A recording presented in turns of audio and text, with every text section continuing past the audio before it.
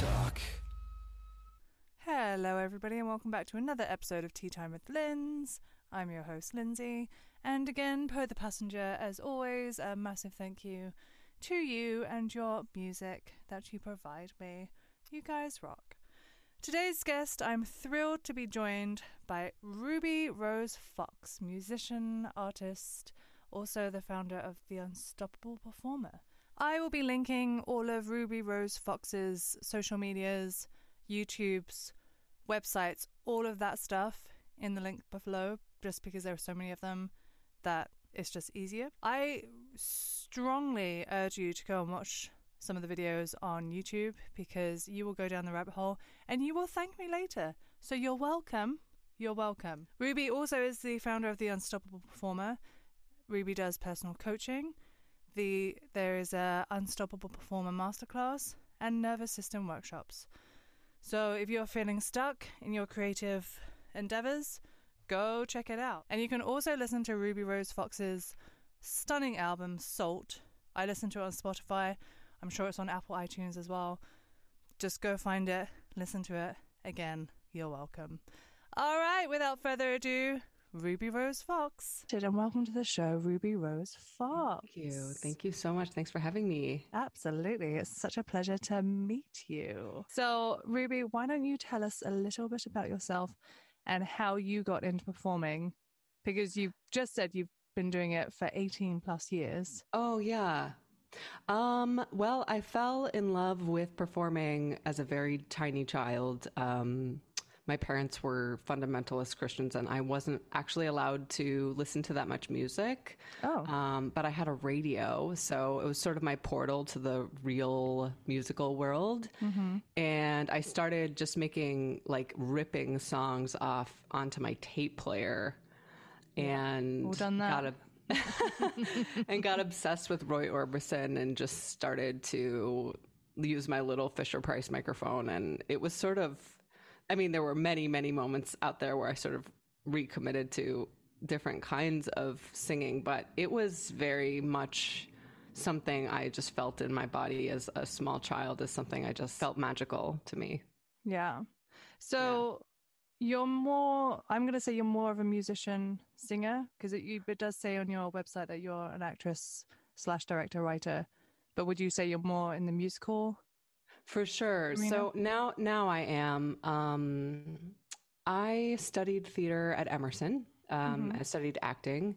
And then later in my musical career shifted sort of back to acting again. I started doing sort of one-woman shows and integrating my records into live performance. Oh, fantastic. Yeah. So definitely started getting into multimedia, one-woman shows, that kind of thing. So, but I would say primarily I'm a musical artist, I would say.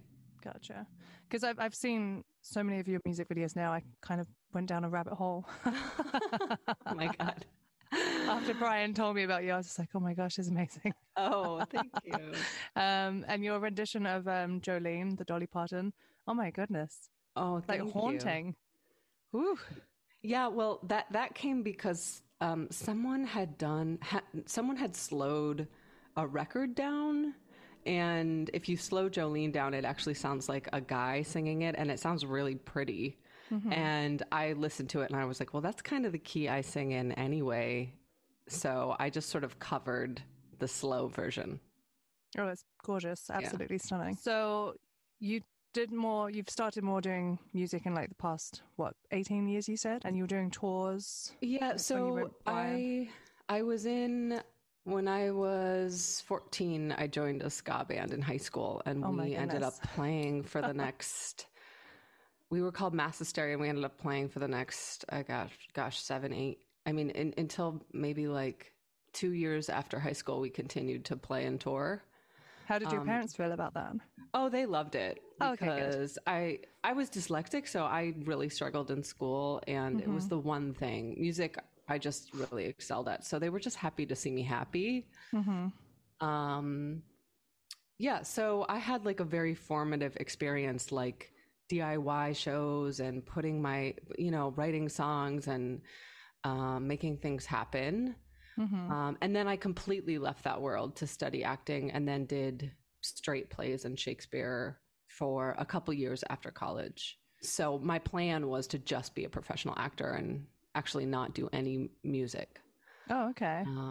So talk us through that a little bit, because I know a lot of people who have stopped doing one thing to pursue another area, but then they've always gone back to their first passion. For sure. I left for a bunch of reasons. One was frustration about, I definitely got pigeonholed into a type, and I didn't fit into my age. Like, I was in my early 20s and I had a booming low voice. I had a big presence. I had dark hair, and the ingenues were going to be like lighter and blonder. And yeah, often it was like me, like I was the risky choice for casting directors. And some, like a mentor was like, yeah, in a bunch of years you'll be the leading lady. And I was like, I don't want to wait till I'm 40 to start being an artist. Yeah. So there was that. I had a really bad audition once where I got hurt by another actor, and that sort of set me back a little bit. Sort of like a traumatic experience that just, I think unconsciously made me stop wanting to audition as well. So yeah. And yeah, so I started to just have a crisis of like not wanting to do it anymore. So I was sort of on my, spiritual seeker journey, and ended up living at a meditation center for a couple months. Oh, nice. And I thought I might be a Buddhist chaplain. And at that Zen center, I was like very obsessed with Leonard Cohen and his poetry. And that's when just kind of something clicked in my head, where he was doing something with words and music that I didn't know you were allowed to do. So I was just sort of compelled after that. And I came home and I was like, I'm going to start working really hard to be a songwriter. Oh, fantastic. Have you ever had the inkling to go back to acting, or just it's like off the table, you're done? It's so interesting because I'm new. I just moved to Chicago, and it's funny how if you change like your entire environment, like possibilities open up to you that you never. So yeah, I've actually been like, I'm like, what if I did opera, or what if I got back into theater? But I don't think so. I think I'm going to continue to mostly just compose music. But it's crossed my mind. Chicago does have a really great theater scene up there. For sure. Yes. Yeah. So just going through some of your music videos, the one that really stood out for me was Freedom Fighter. Yeah. And I feel like that had a really huge response online, like a really positive. Like, can you talk us through the video of that and the song behind that? Because it was just, there was something about it that like, when a song just kind of pierces your soul a little bit. Yeah. I was just like, ooh. So that's the one that's really like just captured. Wow. Yeah. It's funny because I think people either say that or like don't like the song at all. Interesting. Yeah, it's super interesting. But actually, a film friend from Emerson contacted me. I'd kind of been making my own DIY videos with my friend Roger for like a bunch of years.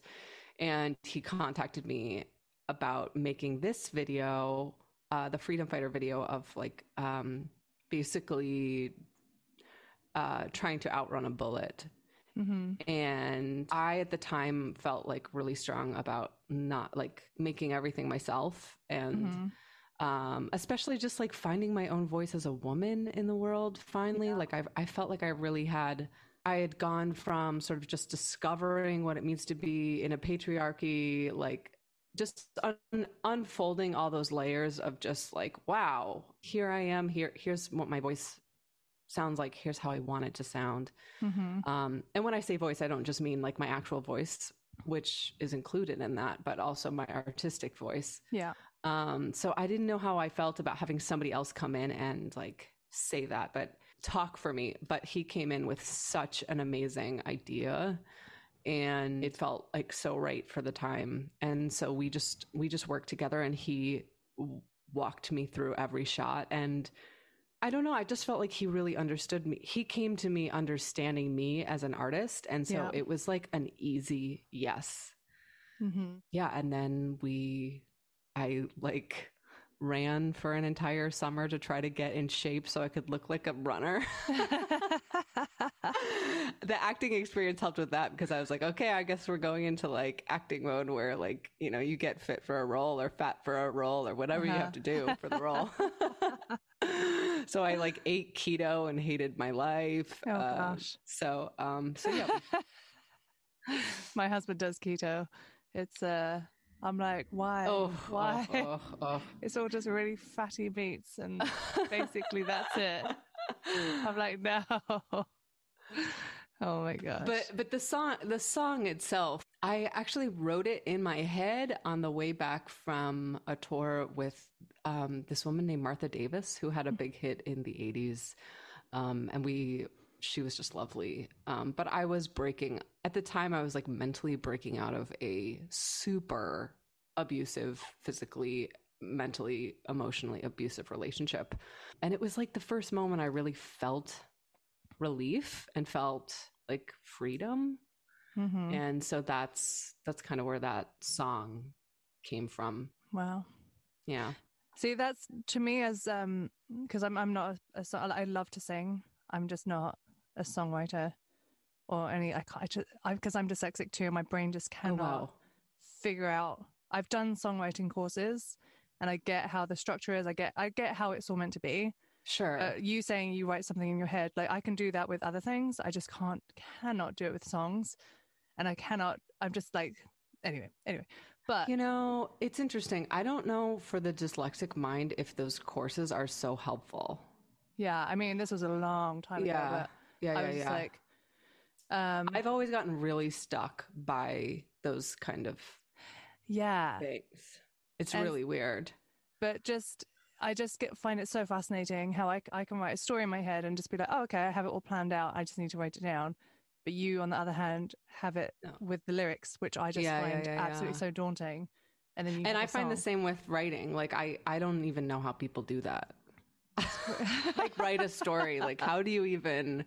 I don't even know. But I do love hearing stories of somebody like, I don't know, like Elton John, whatever. He's like, oh yeah, I just was in the bath and just wrote this song, or I woke up like singing this medley. And I'm just like, what? So you're just saying you wrote it in your head, and then here it is, and it's an incredible song. I'm just like, oh my God. It's incredible to me. Thank you. Just like, ooh. A lot of your songs are impacted by like current affairs. So what would you say would be like a huge influence? What inspires you when you're writing something? Because obviously there's so much stuff going on in the world. Like how do you like what really resonates with you? I think it was Leonard Cohen that says like I think every songwriter really only has two songs, meaning they're like continually writing the same thing in some way. And I think for me, the thing it's like a triangle for me of like what's happening in the world, what's happening interpersonally, and then like this weird relationship to I would say like the beloved, or like what most people call God. I'm an atheist, but that like longing for whatever is beyond. And so I think when I write, usually I'll be triggered by something like I have a song called Ronald Reagan Killed the Radio, which is like inspired by a documentary. And another song called Matador, which is inspired by a documentary. And I'll just see something that resonates with my life. And then it kind of just swirls into one thing. And I also think that's a dyslexic thing. Like your brain kind of takes a bunch of stuff and reorganizes it into a new thing that makes complete sense to you. Yeah, absolutely. And it's really, I find it really interesting what triggers people, because there's just, I feel, I don't know about anybody else, but sometimes I just feel so overwhelmed because there's so much stuff going on in the world right now. And I feel like it's always like this, just media obviously heightens everything. Mm-hmm.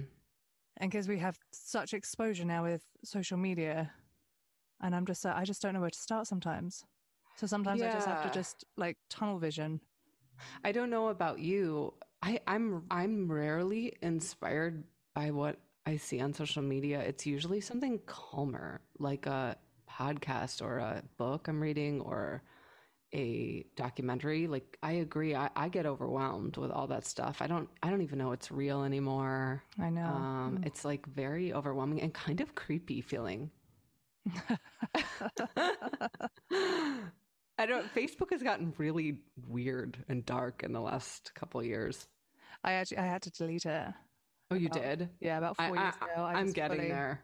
I just fully went out. I was just like, and I didn't tell anybody. I just did it. It was a rash. It was a rash. Just it was so funny. I got pregnant and I was like, done.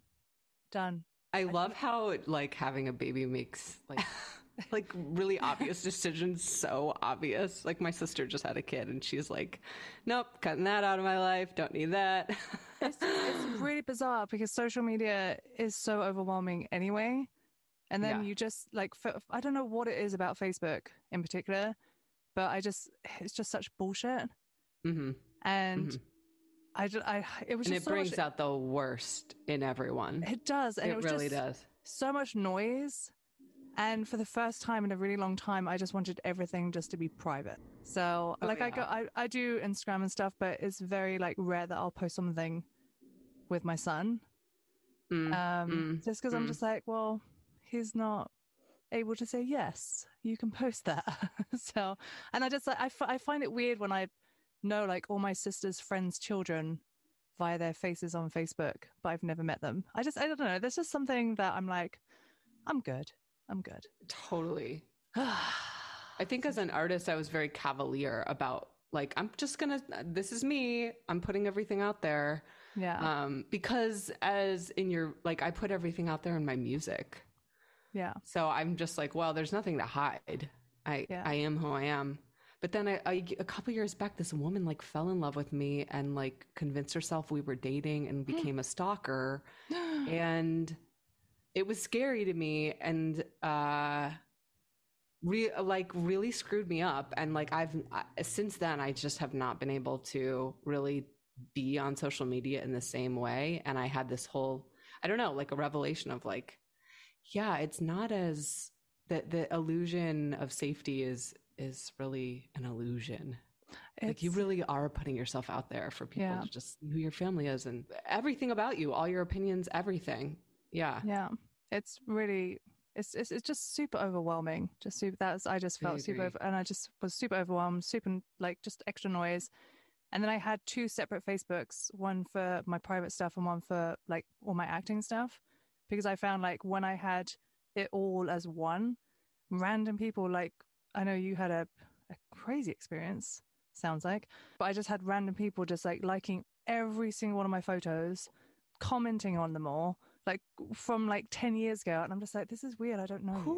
Who does that? Like who goes through every photo? Who in their mind is like, I'm going to like all her photos one by one. It's weird. And like, she's not going to think that's awful. Yeah. So I drew the line at that, made two separate accounts.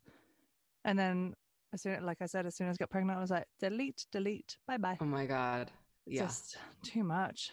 But, shake that off. So on your site, it says that songs inspire you from like political state, but there's something here. It says from the Me Too movement. What song in particular was inspired by that? You know, I think the whole Salt, my second record called Salt was sort of especially that for a song called Caroline Says 3, which is a response to Lou Reed's Caroline Says 1 and 2.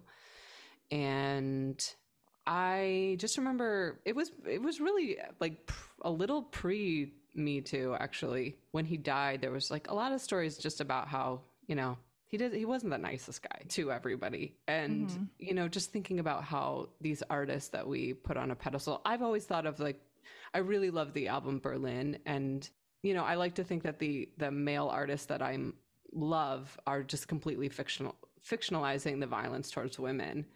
And then like I had the thought for the first time, I was like, oh wait, like what if this is inspired by real life? And I don't know, but I sort of wrote a song in response to the album Berlin and put myself in the female character's shoes. Oh, interesting. And she's sort of like knocked on the floor and she's getting up sort of like in a daze, trying to get herself back up, come and like break out of the record basically.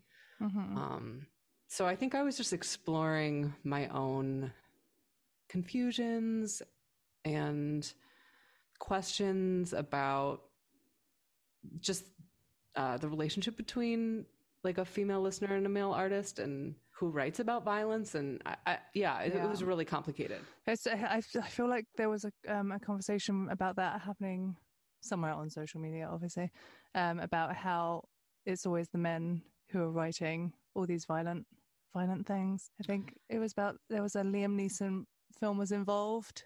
Oh wow. Huh. Yeah.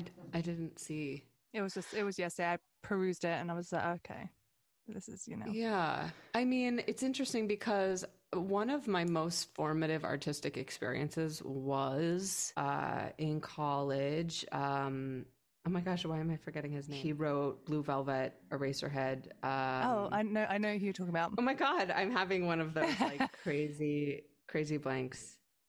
I know exactly who you're talking about, but I can't think of his name. Anyway, so he basically was a super advocate of transcendental meditation. Oh, David Lynch. Yeah. And then one of the things he said was that, the artist's job is to reflect society. Well, a lot of people think that the artist's job is to entertain society, but there's like two kinds of artists. Some reflect, some entertain, some do both. And so he's on the reflection side. And he said that just because you reflect the violence of the world doesn't mean that you have to be violent. Yeah. Like inside. That your internal world has to be violent. Yeah. And that kind of gave me so much permission to explore things, especially in my younger artistic days, of just like going to the darker places without feeling like I was messed up or shameful about it. I was just like, I'm exploring this. This is a part of what it is to be human. But then there's this other thing of like, Louis C.K. like joked about all of the stuff that came out later that was not okay. I still love Louis C.K.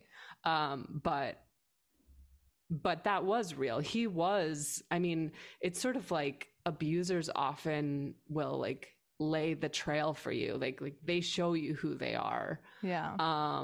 In this really obvious way. So it's just like messy and confusing. And I think artists should be totally allowed to talk and discover darkness and live in darkness and have trauma and screw things up. So yeah, I'm still sort of digesting that whole thing, especially even in myself, like it's funny. I was just having a conversation with a friend and we were talking about how we as artists often write from the wound. And he was like, write from the scar, not from the wound, meaning that there's some distance between the trauma that you're in and the output. Yeah, that makes total sense. To make it safe for you and everyone else. Yeah. That's really anyway, I don't have it all figured out. So just swinging back to the stalker story, because you have a single called Stalker. Are those two related, or are they just completely? No, I think that one was just more about me. Like, I think like you were saying again, like on social media, just having access like to exes and just like watching their pictures and like being tempted to look up their girlfriends and like seeing things that you don't want to see. but like almost compulsively needing to look. Because we've all done it. It's just so and I'm like I feel like an internet stalker. So I just kind of wrote the song Stalker just to like metabolize what I was feeling about like the shame of doing that. Knowing that so many people do that as well. Yeah, it's weird. It's like it has become a thing. And then that was another thing one of my teachers said years ago, because he didn't have Facebook. He was like, I had to get rid of it, because as soon as you add somebody or like accept somebody on Facebook, you immediately start looking at their pictures, because that's what you do, like a lot of people do. And he's just like, it's just weird. You just realize what a stalker you're becoming, like unintentionally. It is super voyeuristic in so many ways. So weird. And sort of just like this solve for loneliness. We don't have to sit in our pain and our loneliness. We just continually scroll through other people's lives, and it's just become super weird. I don't remember it being this weird when it first started. Like, I remember it just was exciting to kind of connect to friends and promote shows and connect people and make events. And I don't know, it doesn't feel that way to me anymore. No, I know exactly what you mean. It's weird. So bizarre. I think it has a lot to do with like how they've changed it over the years. Like I hate the fact that you can message. Like I don't use Messenger anymore. It's weird. No one should be able to just directly message you that doesn't have your phone number. Yeah. Like, email me. Yeah. You know? Like, if you don't have my phone number, I didn't give it to you. Yeah. So it's like this, like over time, they've just keep adding more and more things that sort of like invade into your life. And I just find that so weird. But as a performer, like, it's the best way to get word out about shows. So it's like, I guess you just have to use it as the tool that it is. It's a tool. Yeah. I mean, I definitely think that's one thing I was missing when I did delete it, because I did use it a lot to promote stuff. But at the same time, I'm like, you know what?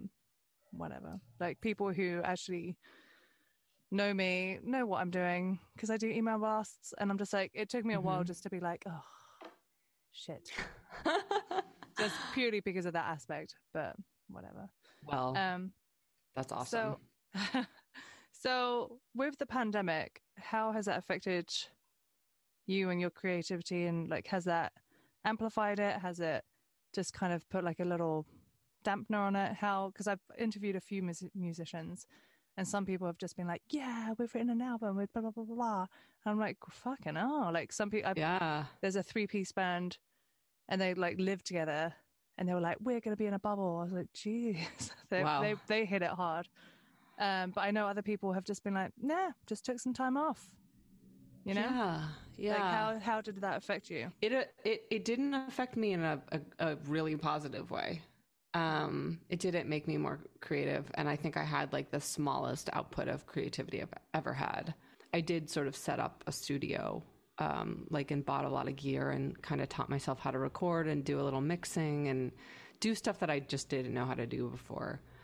But in terms of just creativity and writing and creating, I realized, I think I'm an introvert, but there's a part of me that's really inspired by other people and excited by other people. And I need the world to be working for me to want to retreat from the world to make what I make. Yeah, that makes total sense. Like, if there's big crowd, like if there's like a baseball game or something, I'm like, I shouldn't be here. I should be writing in my studio. But if I don't have like the stimulus to like fight, it's like almost like I'm fighting the rest of the world to like have my time. But if I have too much time, I'm like paralyzed. Yeah. Are you looking forward to going back onto tour? Because you've done a bunch of tours. I don't know. I am sort of I'm in writing mode, and it feels overwhelming right now. There's a lot of like male musician friends are like 100% like, I'm booking 1 million shows this year. But I feel different. I feel like I've changed. I feel like the pandemic changed me a lot. And I feel like the hustle and the world I lived in before doesn't even exist anymore. And I don't even know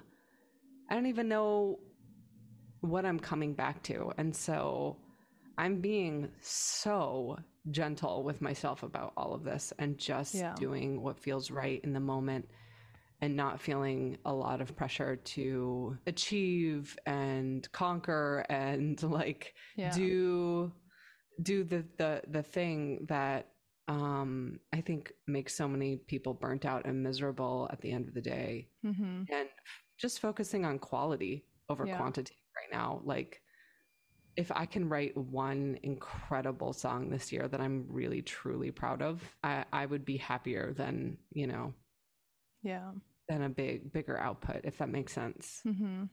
It's really interesting because I feel like I've heard a similar thing with pandemic. It's either made people like super just go crazy and like need to create all this stuff, or people have just chilled the fuck out. Yeah. And they're like, you know what? We're never going to get this time back. So let's just chill. Right. And just take some time for ourselves, because we never ever get to do that really. And really just sit with that. I mean, I did a lot of ayahuasca and meditating and self-care and just letting things come up that didn't have time to come up before. Exactly, yeah. And it just felt like the only thing to do.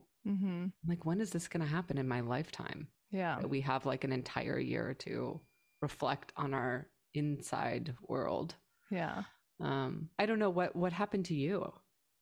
It's weird because so obviously my work completely shut down. Of course. Now it's completely done.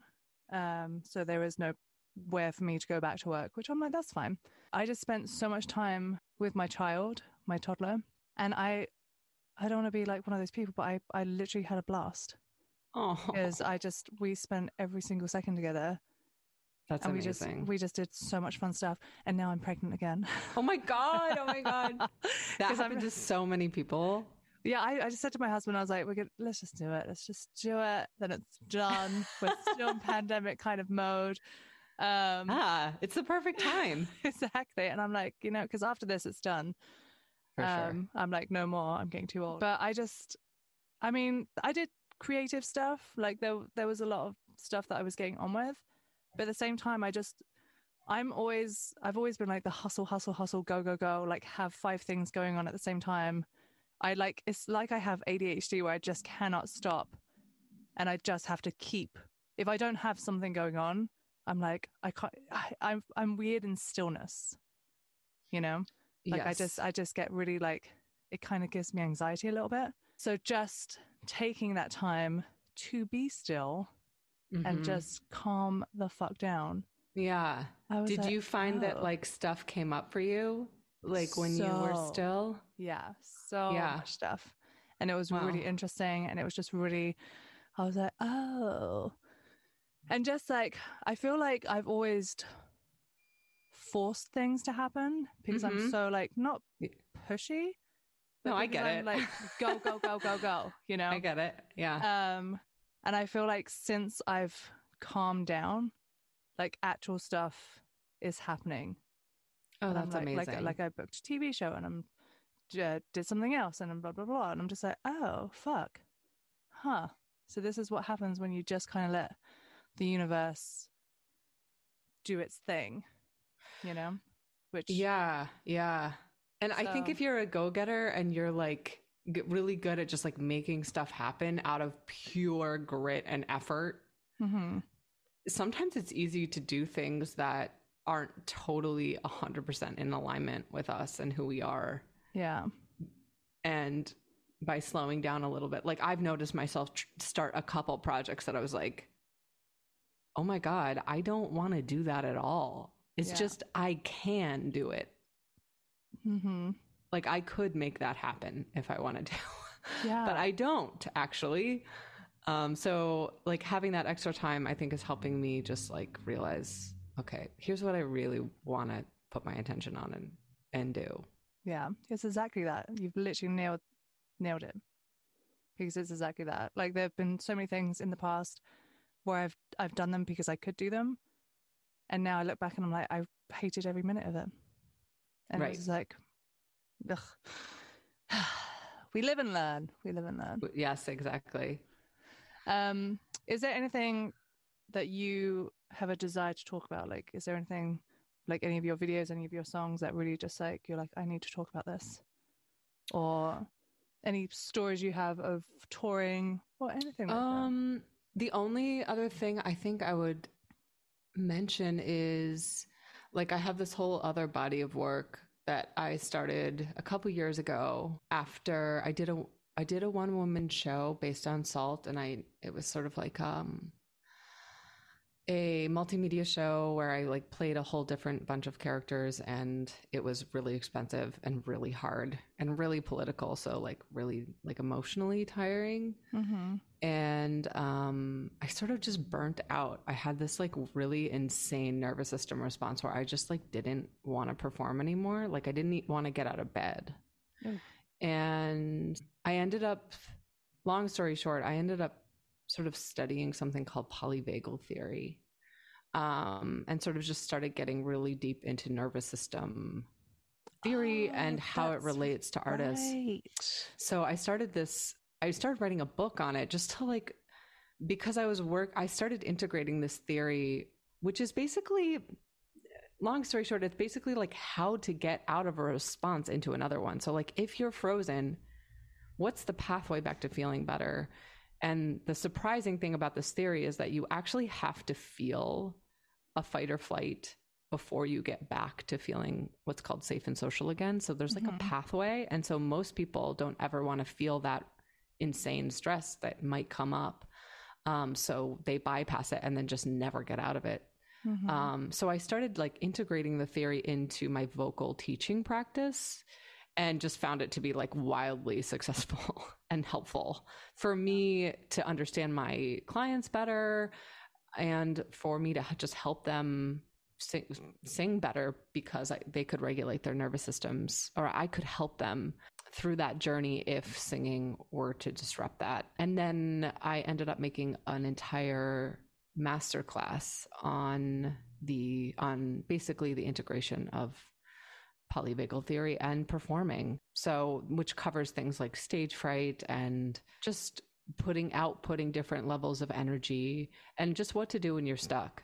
And so, yeah, I would say that's like the newest part of like my artistic life, is this new sort of wanting to help institutions and artists to kind of think about how are we going to integrate what we now know about trauma and the nervous system, which is so much more than we used to know, into an older paradigm of artistic training, which, tended to be somewhat reckless and abusive sometimes, not always. But just because it was sort of like, if you can't cut it, then get out of the business kind of thing.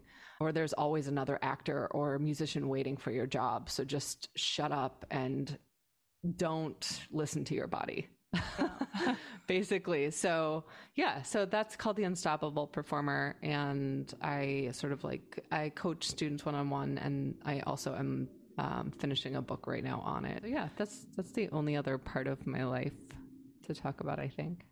That's really funny because when Brian first introduced us via email, that was the first video I watched. Was you cool. doing, and I was like, and it was so funny because before I saw you doing music stuff, I saw that, and I was like, oh, I totally dig this. I was totally on board. Yeah, yay! And then I saw your music videos, and then I just completely forgot about everything else. I went down the music video rabbit hole. Awesome. So now I have to revisit that because I was just like, oh yeah, I was totally into that. Hey, awesome. Okay. Yeah, I'm excited about it. Well, thank you so much, Ruby Rose Fox. Do you ever get confused, like, because obviously there's that actress Ruby Rose? Only by weird internet people that are like, "Are you Ruby Rose?" I'm like, "No." But my audience is a little older, I think. So they rarely know about the famed Australian DJ. Oh my goodness. Well, anyway, thank you so much for coming on the show. Yeah. Thanks for having me. It was really fun to talk to you. It was really, really fun. And I'm going to go down the next rabbit hole of all your other stuff because I. Oh, yay. And if you want to link to the class, I'll send it to you. Oh, I would love one. Thank you. Cool. Thank you once again, Ruby, for coming onto the show. It was such a pleasure to meet you virtually. It was wonderful. Brian Wallace was our connection there, so thank you, Brian, for connecting us because that was a treat. Again, all the social media links are linked into this episode, so please go follow Ruby. Please go watch her videos. Oh my goodness. Just spend an afternoon going down the rabbit hole. All right, and again, Poe the Passenger, thank you so much. Until next time, bye. So sick of the sweet talk.